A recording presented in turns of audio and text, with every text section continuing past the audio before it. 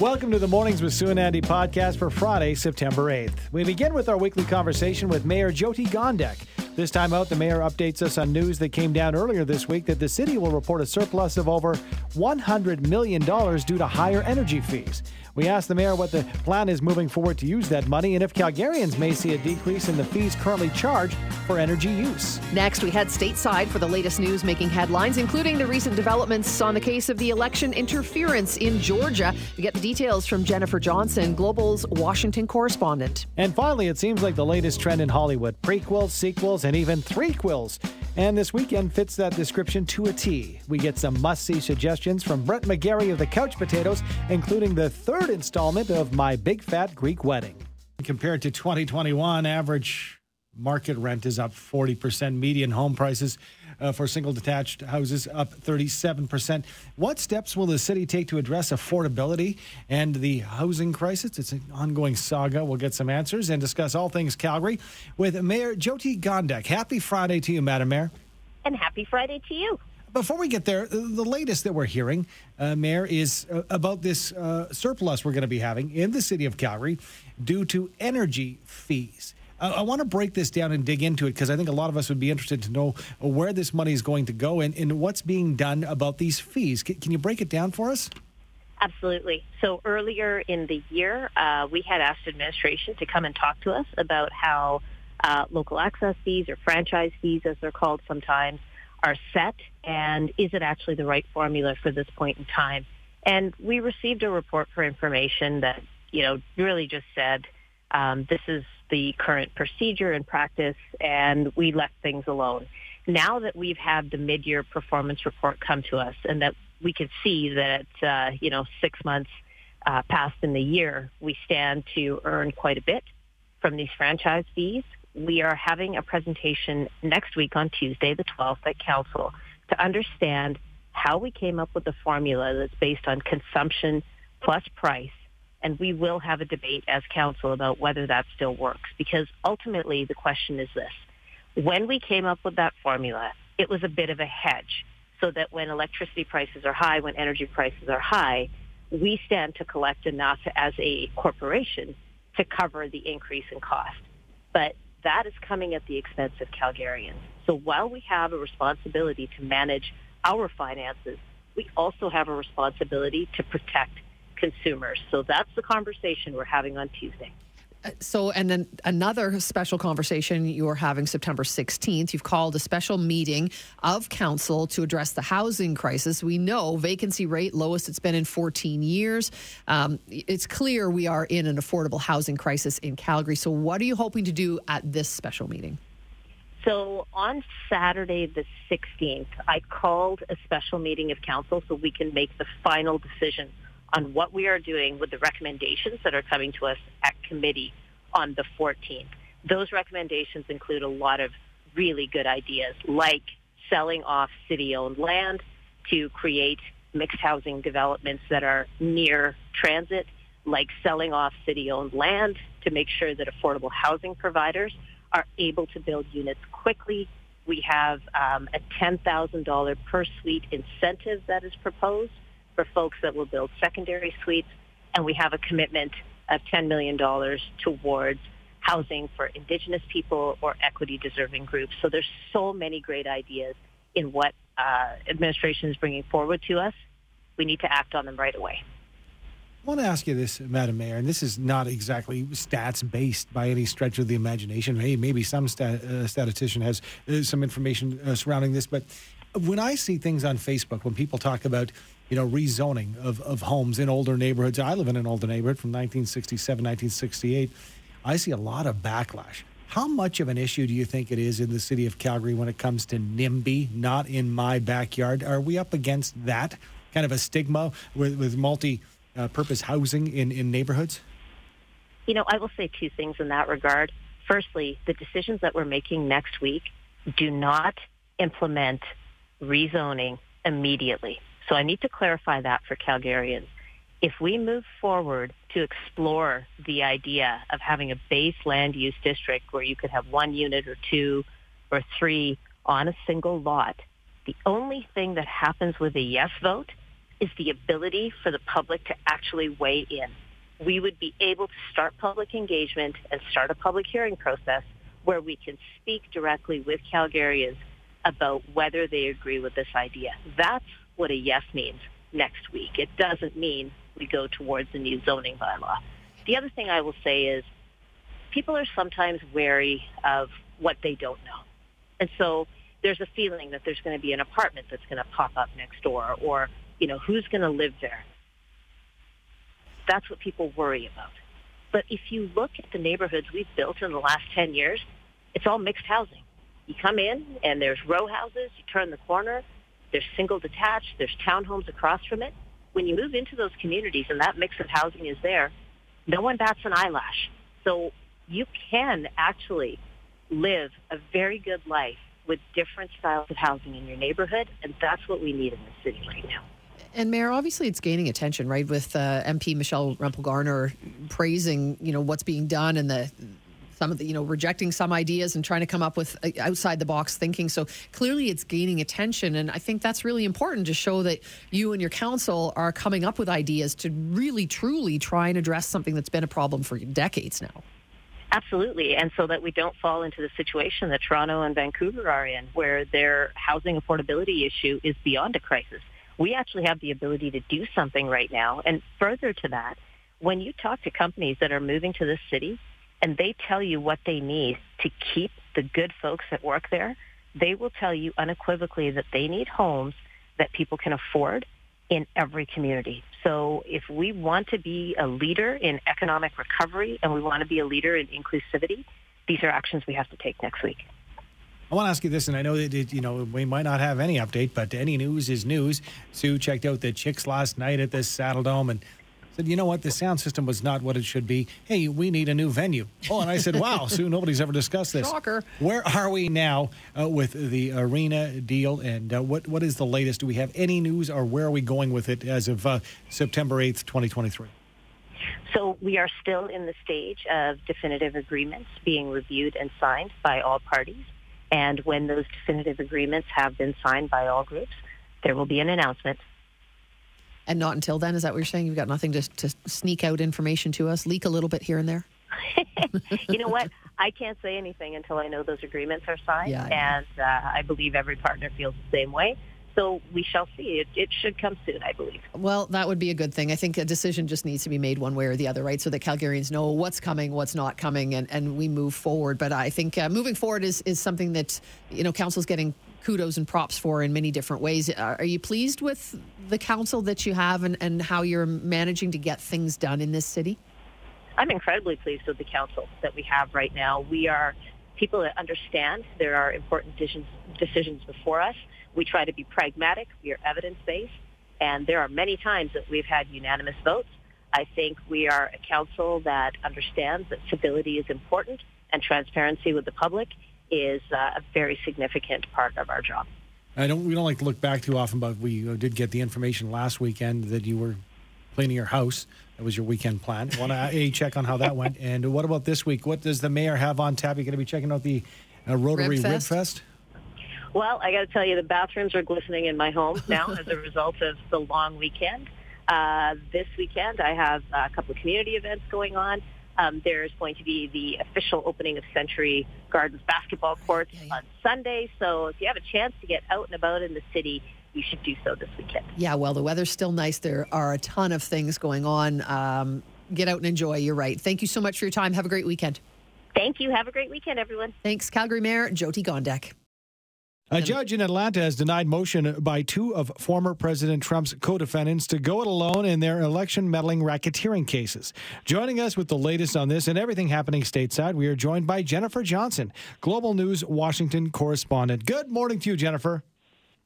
Good morning, Andy. Good morning, Sue. Well, let's talk about this and, that this back and forth and this denial of the motion by these co-defendants. Why is this important? Why are we talking about it? Well, for starters, these co-defendants want this case tried in federal court, not in a state court, which they think will be an easier passage for them because so many of the federal judges were appointed by Donald Trump. Mm-hmm. So that's for starters. Both of the motions were denied But what's telling about this is, the big name was Mark Meadows, who was the former chief of staff under Donald Trump's administration. And while he was arguing that this case should either be thrown out or moved to federal court, he also immediately started to point the finger at his boss, saying that he didn't want to face the wrath of his boss, if he didn't call the Georgia Secretary of State, if he didn't dial the phone. He was told to do it. He was ordered to do it. He serves at the request of the president. And so this, I think, is telling of what's to come down the road, that there's, 18 co-defendants along with Donald Trump, and they are making it pretty clear at this point they're going to point the finger at Donald Trump, at the boss. But Jennifer, are there now just so many players, so many indictments, so many charges that the water is so muddy that nobody knows what the heck's going on anymore? Well, it depends on who you talk to. I mean, I think the waters will become less muddy when things start going to trial. And right now, the case in Washington, the insurrection case, is the one that's apparently going to go to trial first. But, you always, as a defendant, have the right to request more time and have the request that you aren't ready, you're not prepared, your depositions aren't done. So it'll be interesting to see, how long this is going to take with all these different cases.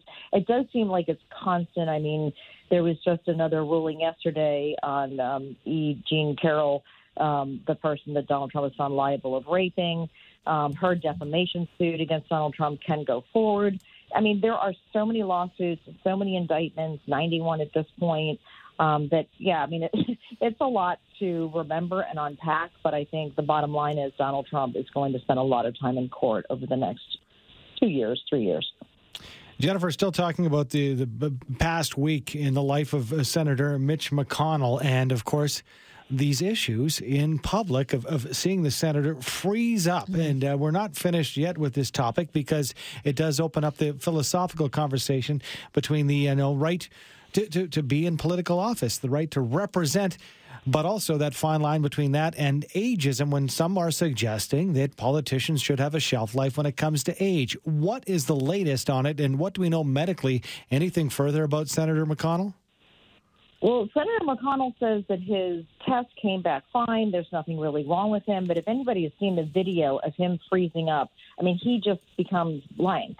And, is it a mini stroke? Is he, I don't know. I'm not a doctor. He's claiming his doctors can't find anything wrong with him. But what you said is it does open up a Pandora's box of, if he is not going to resign or step down from his position, and he's going to continue in office, the Democrats will make the same argument that so should Joe Biden. If Mitch McConnell's fit to serve, as in his powerful position, why can't Joe Biden serve as an 80-year-old president? And I think, if I were in the back room of a Republican, of a bunch of Republicans, I'm sure they're going to say to him at some point, step down and say, you're too old to serve. So it makes the president, make his case much more difficult to argue. That's an interesting one. That's sort of an ongoing discussion, isn't it? But let's talk about immigration now, Jennifer, because this is one that it just seems it never goes away, and it has become such a polarizing issue as the immigration issue in the United States. What are we at in terms of the situation right now, especially with Texas? Well, it's interesting to say that, because this is something that has gone on for both, it's something that America can't seem to solve no matter who's in the White House, whether it's a Republican or a Democrat. This is a decades-long fight in Congress, and there never seems to be a solution. So the Texas situation is that the governor ordered these, I can't even describe them, they're like large buoys, so that immigrants or migrants can't swim across the Rio Grande. And a judge in Texas has ruled that he cannot do that. He doesn't have the right to do it. It's an international body of water. He doesn't have the right to put up these obstacles. They're dangerous. People can drown, et cetera, et cetera. The governor of Texas is going to appeal this. The next step is a conservative appellate court. So probably the ruling will probably be more favorable. Then the Biden administration will appeal that. And ultimately, what the governor of Texas is hoping is this case goes to the U.S. Supreme Court. The conservative U.S. Supreme Court and that he gets a favorable ruling that basically he can do anything he wants in his state to prevent migrants from getting into Texas. Jennifer, we did have some heat up here in our neck of the woods, but the weather is cooling now here. But I guess the same can't be said for our friends down south. What can you tell us about the latest heat wave hitting some of the states? Yeah, this is a bizarre late, I don't know what you call it, late summer, early fall heat wave, just extremely hot down here. The problem is that schools that went into session in places like Philadelphia, Baltimore, a lot of them do not have air conditioning. So Baltimore schools are back to virtual learning. Philadelphia schools are going in for a few hours in the morning and then releasing the students so it doesn't get too hot in the afternoon for them. Pools in Washington, D.C. have decided to stay open until September 21st. The bigger issue, as we talk to climate scientists, is that this is going to become the new normal. The Earth is getting hotter. And, we talked to a guy yesterday from the World Health Organization, the meteorological section of that, basically saying, from the UN, basically saying that not only are you going to have these increasing heat waves, but you're also going to have, and this is important to both of our audiences, both in America and Canada, more wildfires. And that's something, as I said in my piece last night, no American or no Canadian wants to hear, but that's what they're predicting. There's no shortage of news to talk about. There never is. Thank you so much for joining us and filling us in on all that's going on south of the border. Appreciate your time. Thanks. Thank you, soon, Andy. Nice speaking with you. Great to talk to you. Jennifer Johnson is Global News Washington Correspondent. Call it the month of the sequels. We'll get to that in just a moment, but we are joined, as we do every Friday, by Brett Megarry, host of The Couch Potatoes, to talk about what's new in theaters this weekend. Hi, Brett. How are you? Doing okay. How are you? Awesome. Thank you. Let's start with My Big Fat Greek Wedding, Part 3, in fact. That's right. Part 3. One wedding started a global phenomenon. Greek voodoo. Bam! Now your favorite big Greek family is back for more. Let's do it! On September 8th. You got us back to Greece. You're the head of the family now. This is going to be fun. You're invited. Wear your eating pants! I baked the goat. To the Feel Great Movie of the Year. It's the one we have for dinner. I'm a vegetarian. No. My Big Fat Greek Wedding 3, rated PG-13, only in theaters September 8th. So Nia Vardalos from Winnipeg is back as the star, writer, and director of this threequel. Now, the first movie came out in 2002, and it really was a huge hit. It was a $5 million budget film, and it made $368 million worldwide. Ooh. They finally made a sequel in 2016, and they were talking about making a threequel back in 2018, but the pandemic kind of got in the way eventually. And anyway, this new one takes them to Greece this time for a family reunion. It looks fun. It's only at 30% at Rotten Tomatoes as of this morning. One of the headlines I see here is it is time. This film 22 years later is compelling. I feel it should compel the beginning of divorce proceedings. Oh, ouch. So Wow. Okay. Wow, well, maybe it's one of those things that'll do well on streaming because it had that, nostalgic factor. I guess we'll see. But continuing from one, there was the, Threequel to the sequel of The Nun Chapter 2. I didn't realize nuns had to enter the scare zone, but I guess we're running short on material, and let's have a sequel to The Nun. that's right. So the first Nun came out in 2018. I had a series of visions when I was younger. And after each one ended, the same thought would be stuck in my head. What did you see? I saw a nun. Not just a nun, but the nun. Ooh. So if you've seen the Conjuring movies, in The Conjuring 2 in 2016, the big scary monster in that was the nun, and it went over so well that it got its own movie. And it's not the first movie because they've got everything's got to be a universe now. So there's the Conjuring universe. So we've had spin-offs of Annabelle, and I think there was another one, and then the Nun came out in 2018, and the Nun in The Conjuring 2, that whole movie was scary. It was good. It was a serious, scary movie. And The Nun is one of the scariest things I've ever seen on screen. So I was looking forward to the movie when it came out in 2018. but it wasn't very good. It was this bizarre mix of scary sometimes and really campy and silly at other times. It just couldn't figure out what kind of a movie it wanted to be. And the reviews reflected that. It was at 24% on Rotten Tomatoes, but it made a ton of money. So here we are. We're with the sequel at last. And as far as the plot goes, I don't know. There's an evil demon nun doing evil demon nun things. Back for more, back from hell, to exact some vengeance. But it's actually getting a little bit better reviews. It's the first one was 24%, and this one's at 53%. Ooh, so, that's not a lot better, Brad, but I guess it is better. But interesting that last week it was Equalizer 3. This time, My Big Fat Greek Wedding 3, The Nun 2. What's with all the sequels? I don't know. I've been meaning to look into the full, like, is there a reason, or is this just the way the cookie ended up crumbling? Because we've got next week on September 15th, A Haunting in Venice, which is, I don't know that you can really call this a sequel, but it's the third adaptation from Kenneth Branagh on Agatha Christie's books on Hercule Poirot. And then on September 22nd, Sylvester Stallone and co. are back for The Expendables 4. Ooh. Have you seen the tagline for that? No. They'll die when they're dead. I like that. That's good. And then September 29th, this is an interesting convergence. We have Paw Patrol, the Mighty movie. So that's a sequel. And then we have Saw X. So they're inspired by the combination name of Barbenheimer. When Barbie and Oppenheimer came out the same weekend. Some people are calling that weekend Saw Patrol. Oh, wow. Or just Saw and Paw for short. Oh, my gosh. Well, you know what? It's not exactly a sequel, but it's a saga continuing each and every Friday with Brett Megarry of the good one. Couch Potatoes. And we will catch up next week, but thanks for the watch list this weekend. Thanks so much, Brett. All righty.